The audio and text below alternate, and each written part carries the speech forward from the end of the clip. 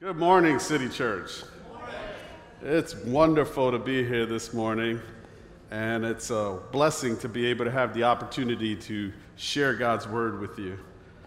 Just a little disclaimer, I used to preach every Sunday for about 15 years, a very short time, right? And I haven't preached in over a year, so I'm a little rusty. So if I get off track here, please forgive me and help me through it, all right? But today's an exciting day because today we celebrate the birthday of our wonderful, wonderful country. I don't know about you, but I'm a patriot. Any patriots here? All right. Any patriots online at home? Welcome to City Church, guys. I'm excited you're here to worship with us this morning.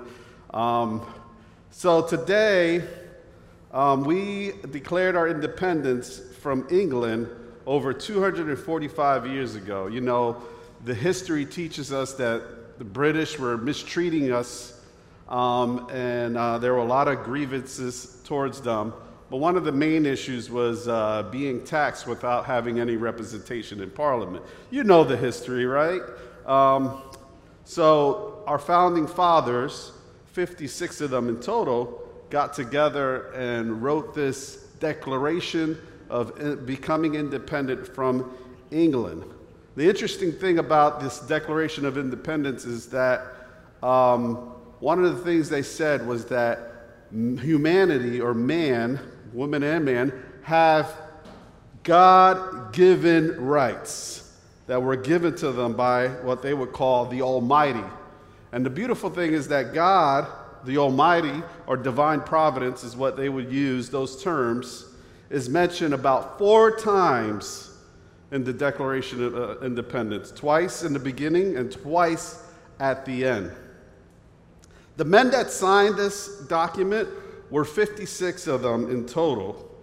And just to give you a rundown, 2 of them were of 20 years of age. That's pretty young, right? 2 of them were 20 years of age. 16 were in their 30s.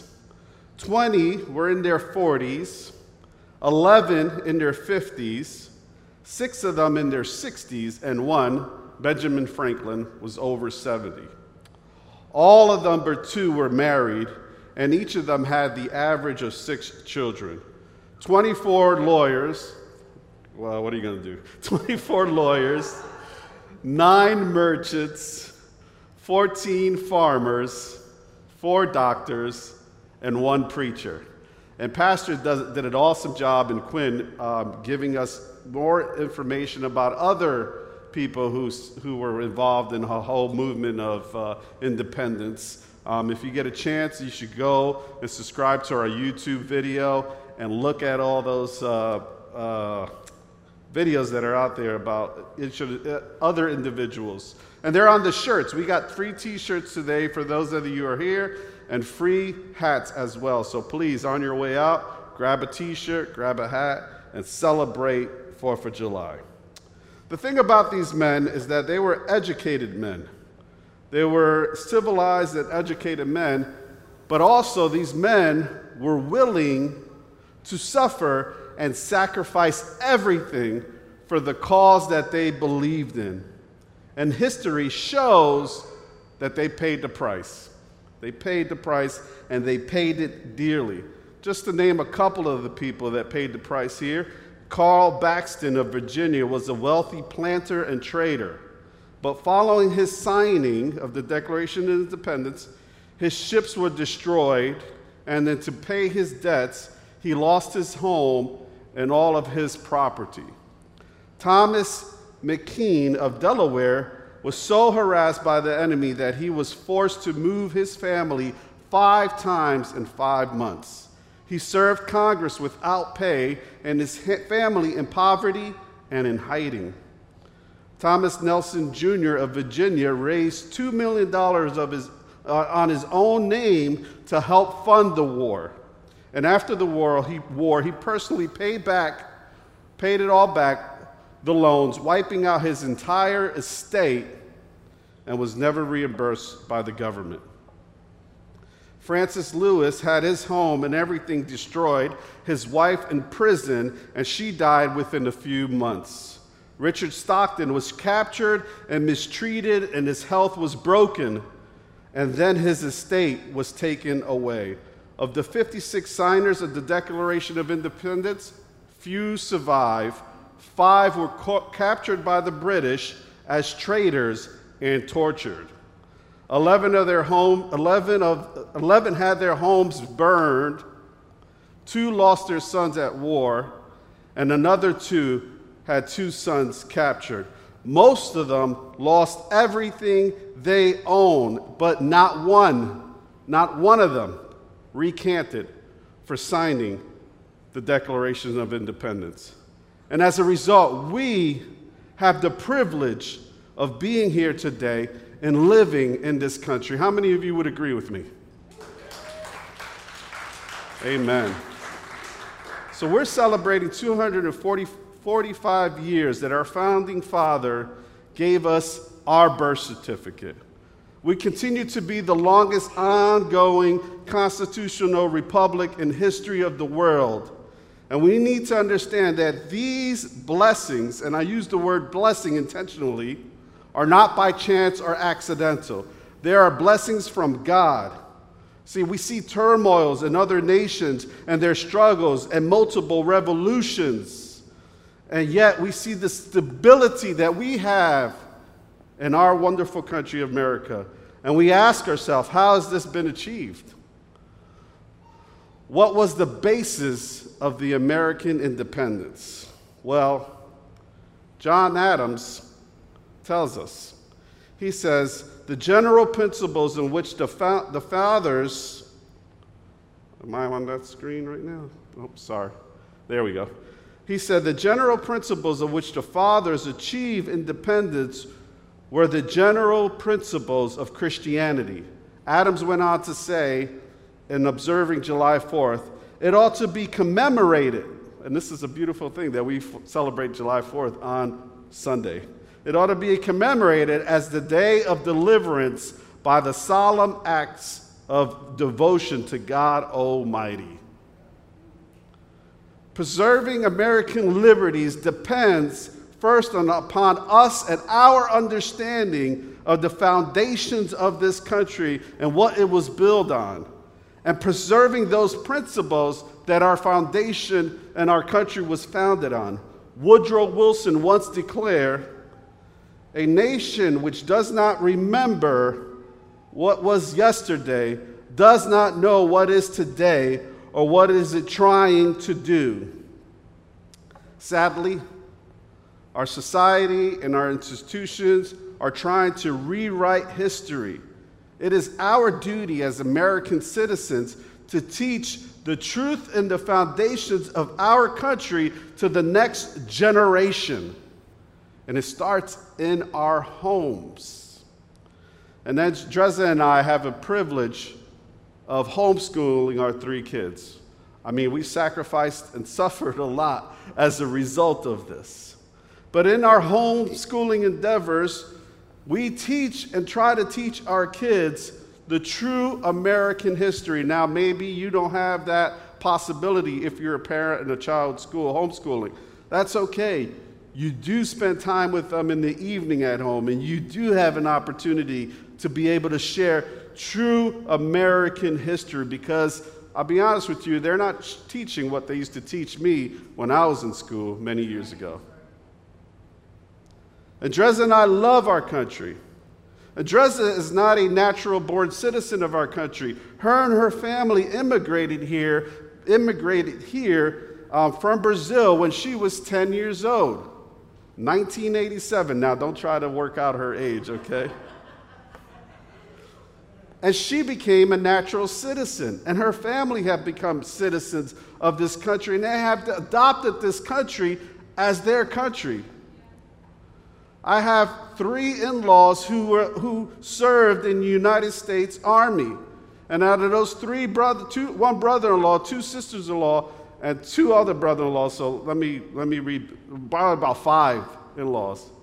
And out of those, many of them are veterans who fought in wars for our country.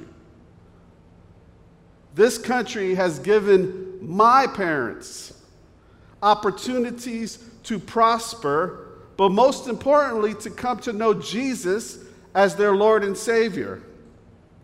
My parents came here from Puerto Rico, which, by the way, if you did not know this, Puerto Rico is a U.S. territory, but it's got limited opportunities. But my parents came here from Puerto Rico. My father came here in 1956 at the ripe old age of 16 and with a sixth grade education.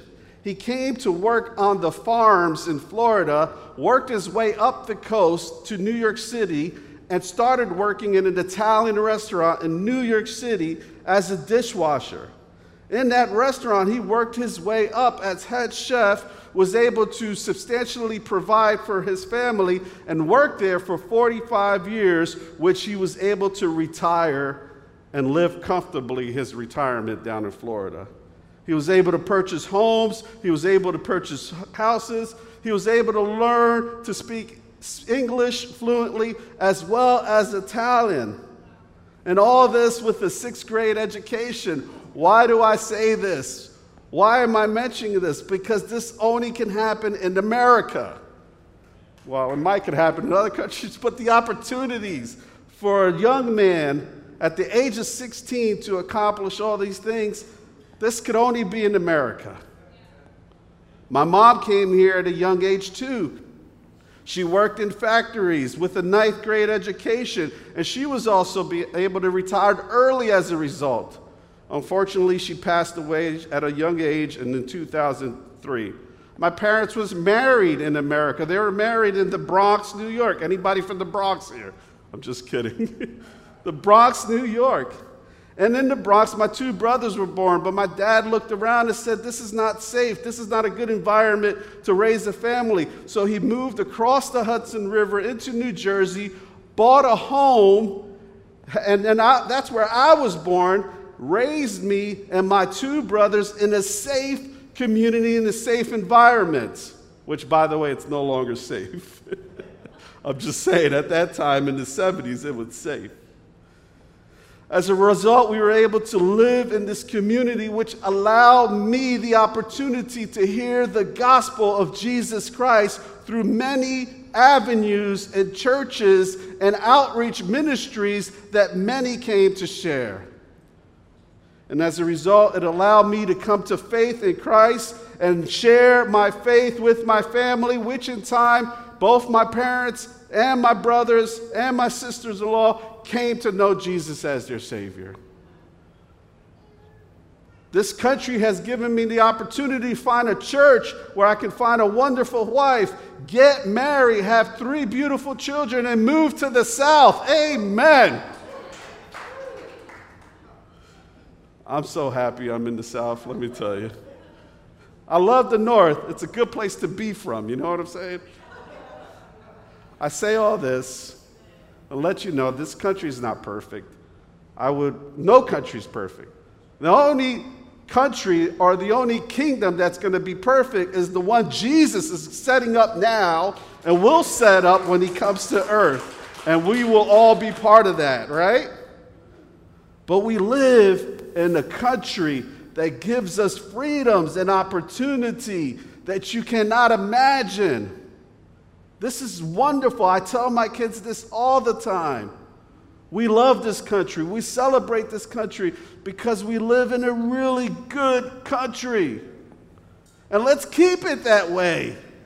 Let's keep it that way. Let's teach the next generation what it means to be an American. Let's tell them to stop whining, stop complaining. Stop having an entitlement mentality. Work hard, struggle, suffer. Oh, those are words we don't use in our culture anymore. But these are the realities. There's something to be said about the Christian work ethic. Because we know that when God told Adam, you will have to sweat from your eyebrow in order to make progress, we understand that life is always like 3 steps forward and 1 step back. We know it's always a struggle. Let's teach our kids this. Let's teach them that that's what this country was built on. And we're not entitled. We don't deserve anything. We got to work for it. All right, I'm done getting off my soapbox here. But the truth is that we have a problem as humans, but we also have a problem in this country. We're selfish. We're selfish individuals. We want to think that we deserve everything. We want things our way. We don't want things the hard way, and we definitely don't want things God's way. And selfishness is pride in general, and pride is the root of sin. And sin means that we miss the mark. We miss the mark of perfection, the perfect life that God has designed for us. We miss it. But the beauty part about Christianity is that we know that Jesus hit the mark, amen? And he hit the mark dead on. We all miss it because we inherited this rebellious spirit from Adam. And as a result, we've become a slave to our selfishness. And as a result of that, we cannot experience life and freedom. But there is an opportunity for us to be free, and that is Jesus Christ.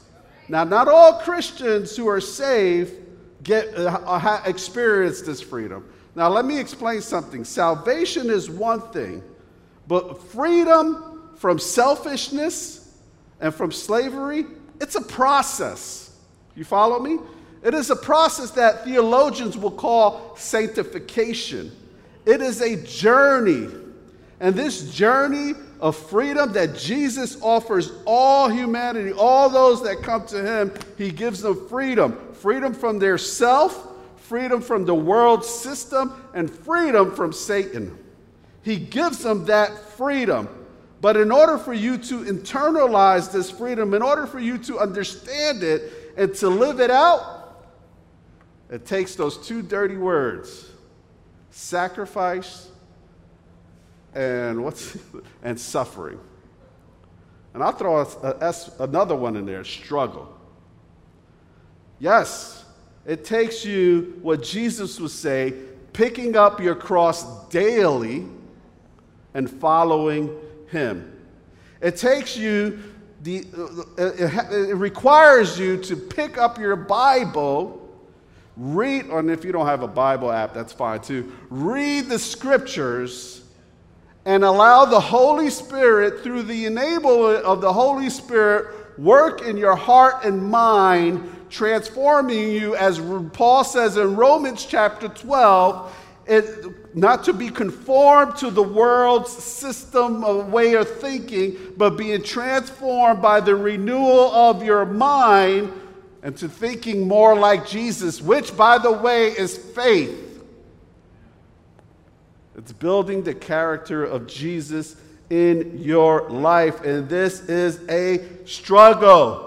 It takes sacrifice. You're going to hurt. It's going to be painful because you got to deny yourself and follow him. See, in the church, everybody's okay of salvation. And salvation is a free gift. It's a wonderful thing, yes. But that sanctification part is where we kind of like hit the exit on the road as we're going down this journey. We kind of exit off on that when it comes to that sanctification part. But that's where the true freedom and life is experienced. And I say this, and it hurts me. Very few Christians experience that. But you have an opportunity to. Only if you allow Jesus to transform you and make you more like him. And see, this is not something new. This has always been the issue since the beginning, since Adam and Eve actually fell in the garden, right? And James, in the book of James, he addresses this issue in James chapter 4, verse 12. Let me read for you in James chapter 4, verses 1 through 12. I'm sorry. James chapter 4, verses 1 through 12, and I'll put it up on the screen for you. James chapter 4, verse 1 through 12. And I'm kind of like old school, flipping through my Bible. I hope it doesn't bother you. I'm not at the point where I can't preach without notes or stuff like that. I'll get there. Trust me, I want to get there. James chapter 4, verses 1 through 12. It says the following. And this is talking about selfishness. And James is talking to the church, by the way, just so you know, right? I mean, you might read this and think, well, that's for those that are not part of the body of Christ. No. This is for the body of Christ. He says, what causes quarrels? What causes fights among you? Selfishness. It is not that your passions are at war within you. You desire and do not have, so you murder. What does Jesus say about murder? Even if you hate your brother, you've murdered him. You murder. You covet and you cannot attain, so you fight and quarrel. You do not have because you do not ask. You ask and do not receive because you ask wrongly to spend it on your own selfishness, passions. You adulterous people, excuse me. Do you not know that friendship with the world is enmity with God? Therefore, whoever wishes to be a friend of the world makes himself an enemy of God. Or do you suppose it is to no purpose that the scripture says he yearns jealousy over the spirit that he has made to dwell in us? But he gives more grace. Therefore it says, God opposes the proud, gives grace to the humble. This is what we need to do. This is repentance. Submit yourself therefore to God. Resist the devil and he will flee from you. Draw near to God and he will draw near to you. Cleanse your hands, you sinner. Purify your hearts, you double-minded. Be wretched and mourn and weep. You let your laughter be turned into mourning, your joy to gloom. Humble yourself before the Lord, and he will exalt you. Let's pray together. Lord Jesus, we come in your presence. I thank you for this opportunity to share your word. I pray that you will speak through me as you speak to your people. These are your people. These are your children. And those that are sitting here in this auditorium and those that are online right now, Father, I pray that the Holy Spirit will minister to them through your words. Use me, Lord, and my feeble mind, and help me to be able to communicate clearly your precious principles and insights from your word. And I ask this in Jesus' name. Amen. So there's one thing I want you to take away this morning. There's one thing, if you write your notes down or whatever it is that you do, one thing I want you to stamp in your brain is this. Selfishness is slavery, but Jesus gives freedom. That's the one point I want you to understand this morning. Selfishness is slavery, but Jesus gives freedom. And what James says in that scripture we just read in the first verses is that this is a struggle. This is an internal struggle, I would add, right? That we all, as children of God, are going through.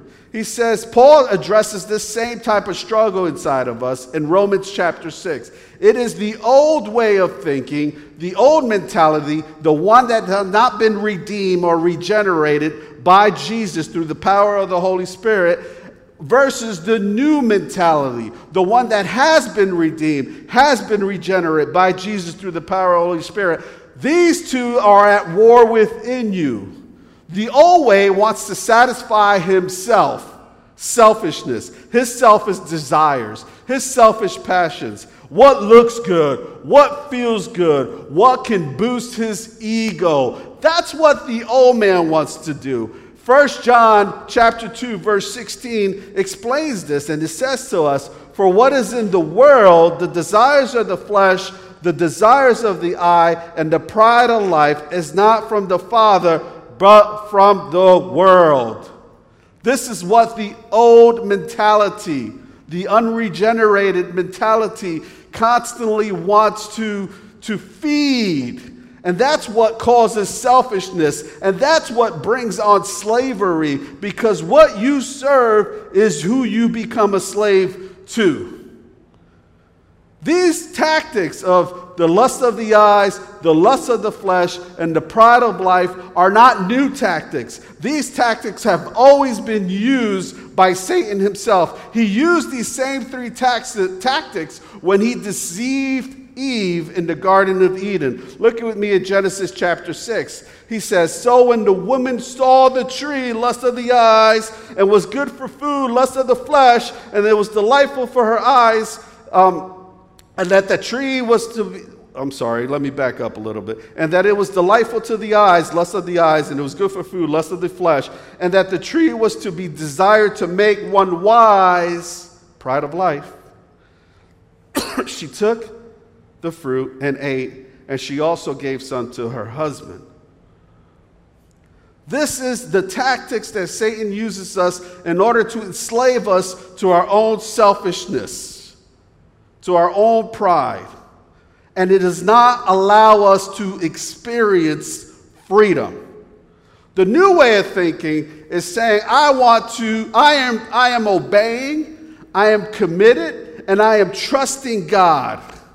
And the new mentality, or the freedom that Jesus gives us, is us developing that commitment and that trust and that dependability. I told you I was rusty, right? Bear with me. Dependability on God, which builds the character of Jesus Christ in our life. And building the character of Jesus Christ in our life is essential to experiencing freedom and to being a Christian. And we're reading through the book of Galatians right now, and Pastor did, by the way, just a little side note, man, I'm so excited I'm part of this church. Pastor Jim is an awesome preacher. You know what I'm saying? We are extremely blessed. And you need to go tell your friends that, all right? And tell them to come hear God's word so that they can experience freedom. And by the way, Pastor did not give me like a bonus check for saying that or anything. I'm just saying that because it's true. But anyway, Galatians chapter 5 talks about that character of Jesus. That's just one segment of the New Testament. There are other segments of the New Testament that talks about this character. And we need to live out this character of Jesus Christ and the mentality of Jesus Christ to transform our minds so that we can experience freedom. But we need to do this at all costs, and it requires struggle, suffering, and sacrifice. And this is countercultural to the world system.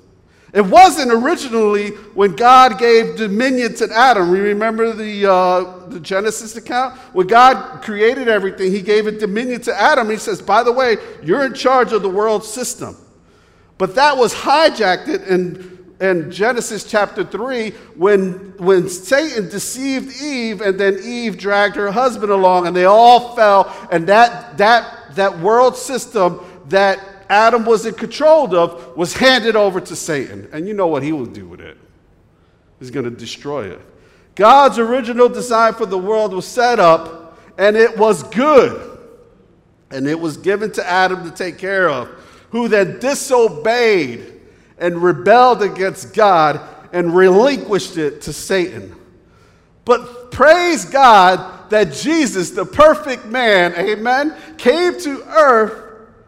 And guess what? In Matthew chapter 4, he went through those same three tactics that Satan used on Eve, that Satan uses on us, but that he was victorious over. Do you remember that? Let's go there to Matthew chapter 4 real quick. Matthew chapter 4, verses 1 through 11. Remember when Jesus is in the wilderness and he's fasting for 40 days and Satan comes and tempts him. He says, I got him now. He's weak. He's going to fall. I'm going to get him with the same three tactics I used with Eve and I used with Adam. I'm going to get this guy. And he says there, Jesus was led up by the Spirit, Matthew chapter 4, verses 1 through 11, into the wilderness to be tempted by the devil. And after fasting for 40 days and 40 nights, he was hungry. And the tempter came to him and said, if you are the Son of God, command these stones to become loaves of bread. Lust of the flesh or lust of the eyes. Could be either or. But Jesus was like, I'm not falling for this. He answered, it is written, man should not live by bread alone, but every word that comes from the mouth of God. Verse 5. Then the devil took him to the holy city and set him on the pinnacle of the temple. And he said to them, if you are the Son of God, throw yourself down, for it is written, he has commanded his angels concerning you, and on their hands they will bear you up, lest you strike your foot against a stone. Pride of life. Throw yourself down. Show humanity who you are. Show them that you're God. It was not his time. Jesus was not falling for it. He's not going to do what Satan wants him to do.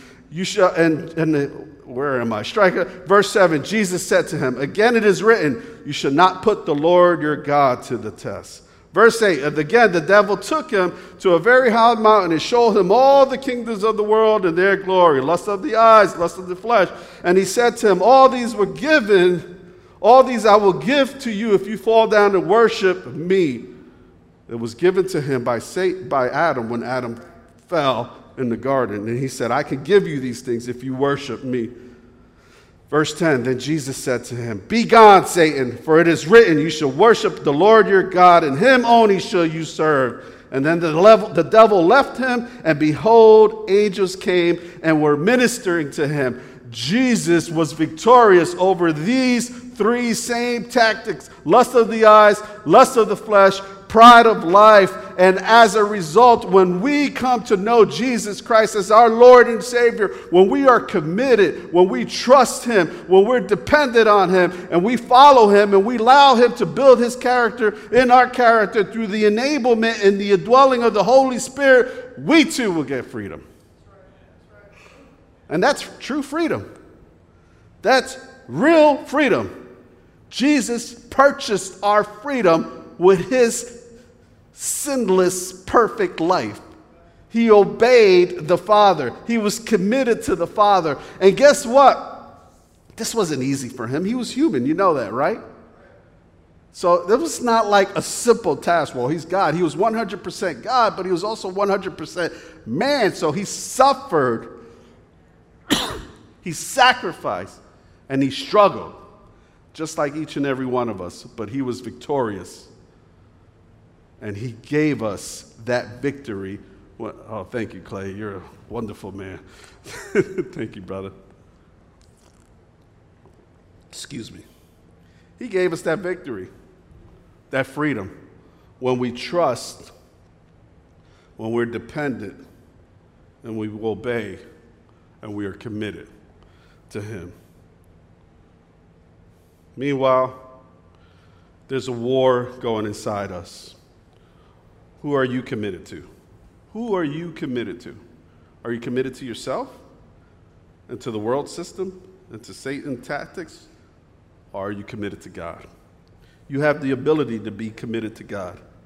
You have the ability to die to yourself and live for Jesus on a daily basis. Jesus said, take up your cross daily and follow me. You have that ability because you have the enablement and the indwelling of the Holy Spirit that allows you to do that. But the question is, are you yielding? That's an old school word. You don't hear that much, right? Are you yielding yourself to him? Are you yielding your life to him? And are you making a conscious decision to follow him? Because selfishness brings war internally and externally. And selfishness brings slavery. But true freedom, Jesus gives you. Jesus gives freedom. And sometimes we try to manipulate God, right? And that's what James is talking about in chapter 2 and through chapter 5. We try to manipulate God, right? Sometimes we try to justify our selfish desires by saying, well, this is for God's glory, but really it's for our own glory or kingdom or empire, right? We try to Christianize everything, we try to make things, help manipulate it to be able to serve us and disguise it like it's Christian, right? James is like, cut it out. You're not going to fool God. You're not going to fool God. You're only fooling yourself. You know, we say things like, well, you know, if God wants me to be happy, so God wants me to have these things or do these things or live this way because he wants me to be happy. Well, you know what? I'm about to say something here that's probably not politically correct. God doesn't care about your happiness. God wants you to be committed. And see, happiness is a fleeting emotion. It's here today, gone tomorrow. God wants you to be committed to trust and depend, because then you will experience another emotion that is founded upon him and upon his word. And that is, say it, church, joy. Joy. God wants you to be joyful. And in order for you to be joyful, which is an emotion that is stable because it's on the foundation of Jesus Christ, with that emotion, God will then give you peace. God will then give you rest. And then God will give you a mission and a purpose to serve him. Amen?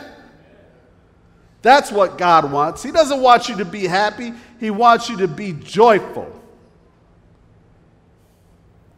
And so, because of our lack of understanding of scriptures and us trying to manipulate everything, when we don't get our way, we get angry and we react. And James says in James chapter 4, verse 2, he says, we start quarrels, we start fights, we murder, we hate each other. We become covetous. And this is talking to the church. He's not talking to the world. He's not talking to people outside the church. He's talking to the church. And trust me when I tell you this, folks.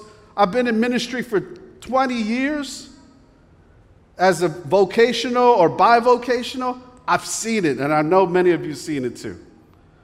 And I've experienced it. I've been beat up, chewed up, and spit out in my ministry career. Why? Because of people's selfishness and people's misunderstanding of Scripture because they don't understand Scripture, and people disobeying authority, disobeying what the leadership of the church is trying to teach them, people trying to manipulate God and manipulate each other. And this is all selfish desires that causes problems in your life and in the body of Christ. 2 Timothy chapter 3, verses 1 through 5 tells us this. Let me see if I can get that up there. There we go.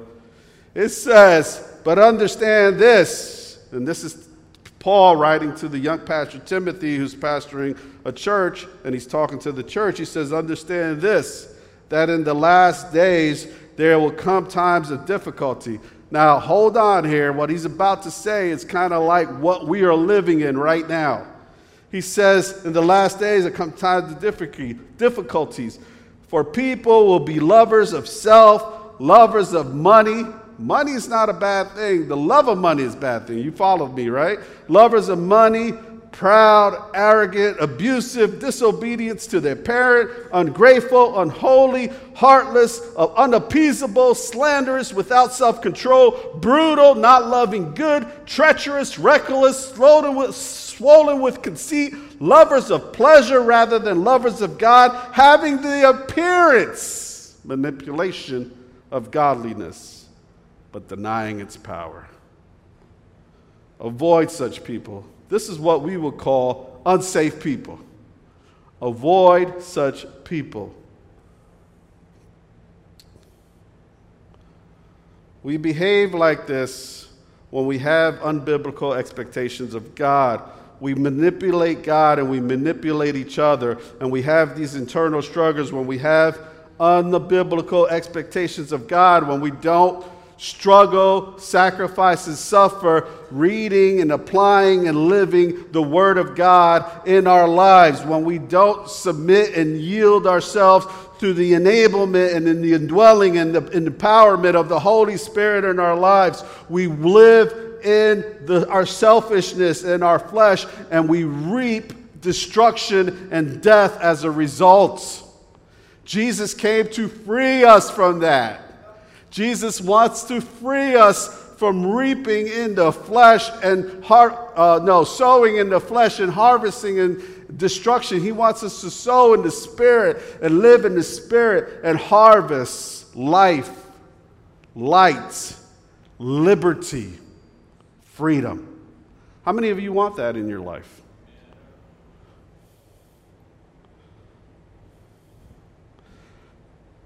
James goes on to say in verse 2 through verse 3, he doesn't give us when we manipulate it because we have wrong motives. We want to fulfill our own selfish appetites, our own selfish desires, our own selfish passions.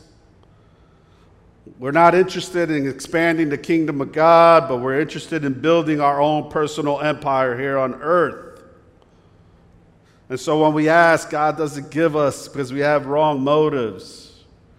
And let me tell you something, I struggle with this, right? Because I have a lot of desires. There's things I like to obtain and have. And sometimes when I come to God and ask Him, I have to do some self-reflection. Have any of you ever done that? I'm like, what do I really want this for? Do I really want this for the glory of God, or do I really want this to build my personal empire? Now, I understand there's a psalm says that God, if you put Him first, He will give you the desires of your heart. He will bless you. But every time I go through this and I'm asking God for something, whatever it may be a house, maybe a car, a property, whatever it is, any of those earthly things, right? I've always do some self-reflection, and I'm struggling, and I'm saying, man, God, show me that. Is this something that you want me to have for your glory, or is this to feed my pride and my ego and my passions? Because when we do that, when we're looking to feed our own pride, our own ego, our own passion, we become an enemy of God. James tells us in verse 4 through 5, we commit adultery. We cheat on God. We commit adultery on God because we love the world, and we love the world system more than we love God. We love ourselves more than we love God. We commit adultery. But not only do we commit adultery, James says we commit idolatry because we worship ourselves more than we worship God. We worship the world and the world system more than we worship God. We commit idolatry, and God gets jealous. God is a jealous God. Why? Because He has every right to. He created you. He loves you. He knows what's best for you. He knows He's the only one that can satisfy you. And He's like, you knucklehead, why don't you just get it? And He becomes jealous, and He disciplines us. And we all deserve a little discipline now and then. Straighten us out. Internal struggles, manipulations, these are the things that cause us to be selfish, and selfishness brings us to slavery. But when we trust and depend and are committed to Jesus, we find true freedom. We find true freedom. Matthew chapter 6 explains this a little bit more for us.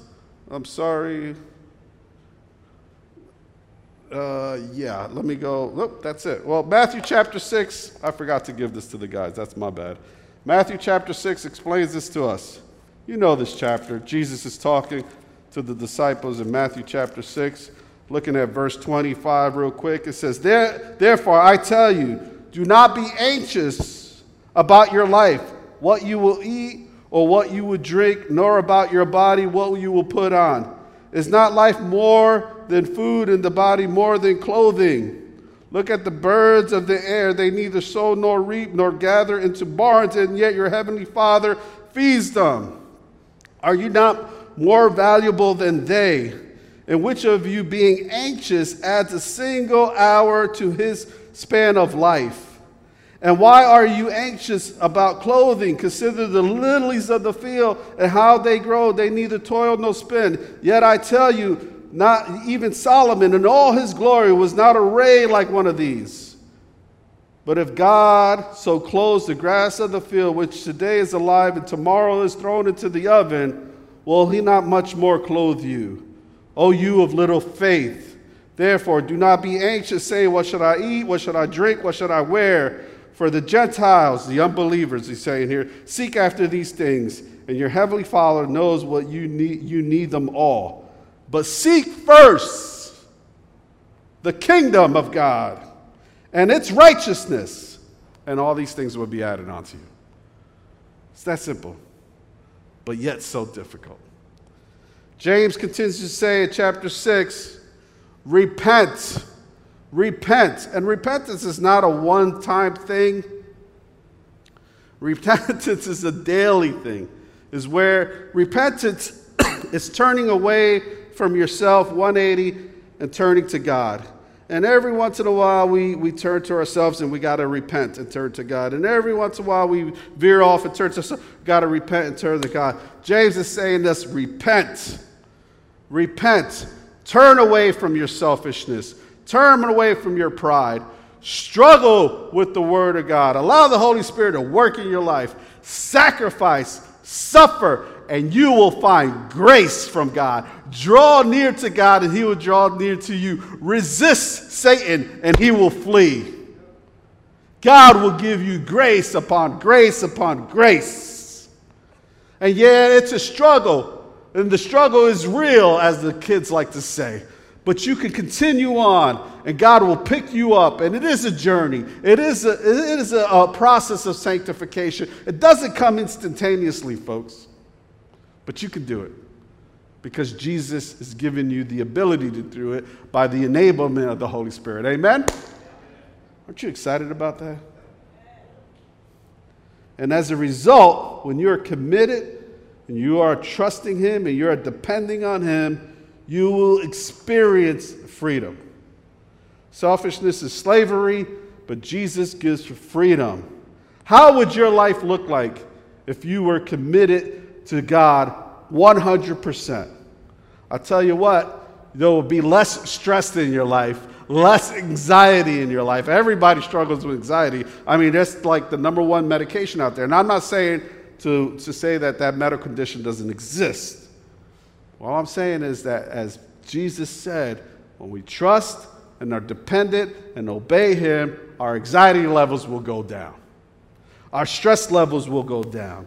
We will find peace. We will find rest. We will find joy in our lives and in our families and in our church. And I go further out in our community as we impact them. How would our church look like if we suffered, struggled, and sacrificed for the kingdom of God through City Church Savannah, huh?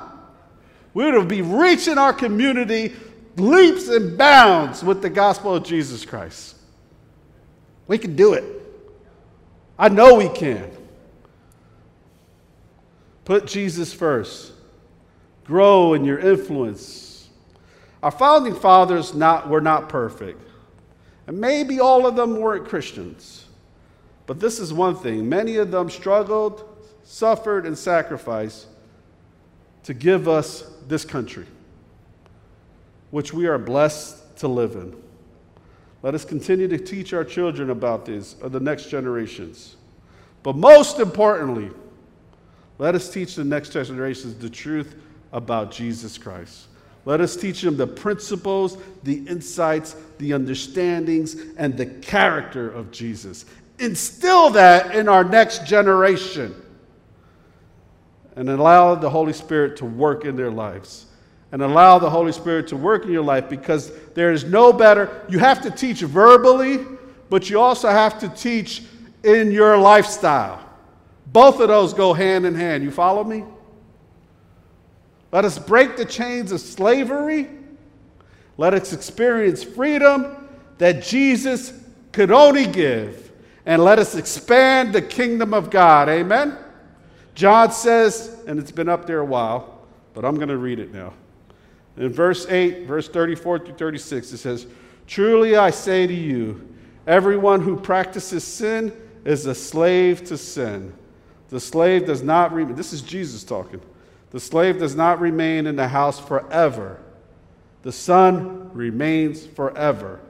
So, if the Son has set you free, you will be..." Well, we got to do better than that, all right? "So, if the Son has set you free, you will be..." Free. Amen. Are you free? If the answer is yes, then let us go change our world, or go change your world. Now, there are people in the back who are willing to pray for you after we're done. I'm going to close this out in the word of prayer. And if you need prayer because you're struggling and you want to draw closer to God, those individuals are back there to help you pray through that. Also, if you need prayer because you're going through something in your life, those individuals are back there to help you pray through that. Let's pray together. Father, I thank you for allowing me the opportunity to share this message this morning. I pray, Lord, that we as Christians in this country will continue to cherish the freedoms that were given to us by our founding fathers, protect them as best as we can, and share them and teach them as often as we can with the next generation. But most importantly, Father, let us teach and share and live out the principles and the character of what it means to be a Christian, which is living out the character of Jesus Christ through the enablement of the Holy Spirit, so that the next generation, whether it be our children, our nephews, our nieces, our grandchildren, our friends' children, will see and hear and know what it means to be a Christian, and will be able to experience life, light, and liberty that only Jesus can give. I ask that you bless our day today, bless our week, help us to enjoy this 4th of July day, and help us, most importantly, to enjoy you and to enjoy each other. And we ask this in Jesus' name. God bless you. Have a great day.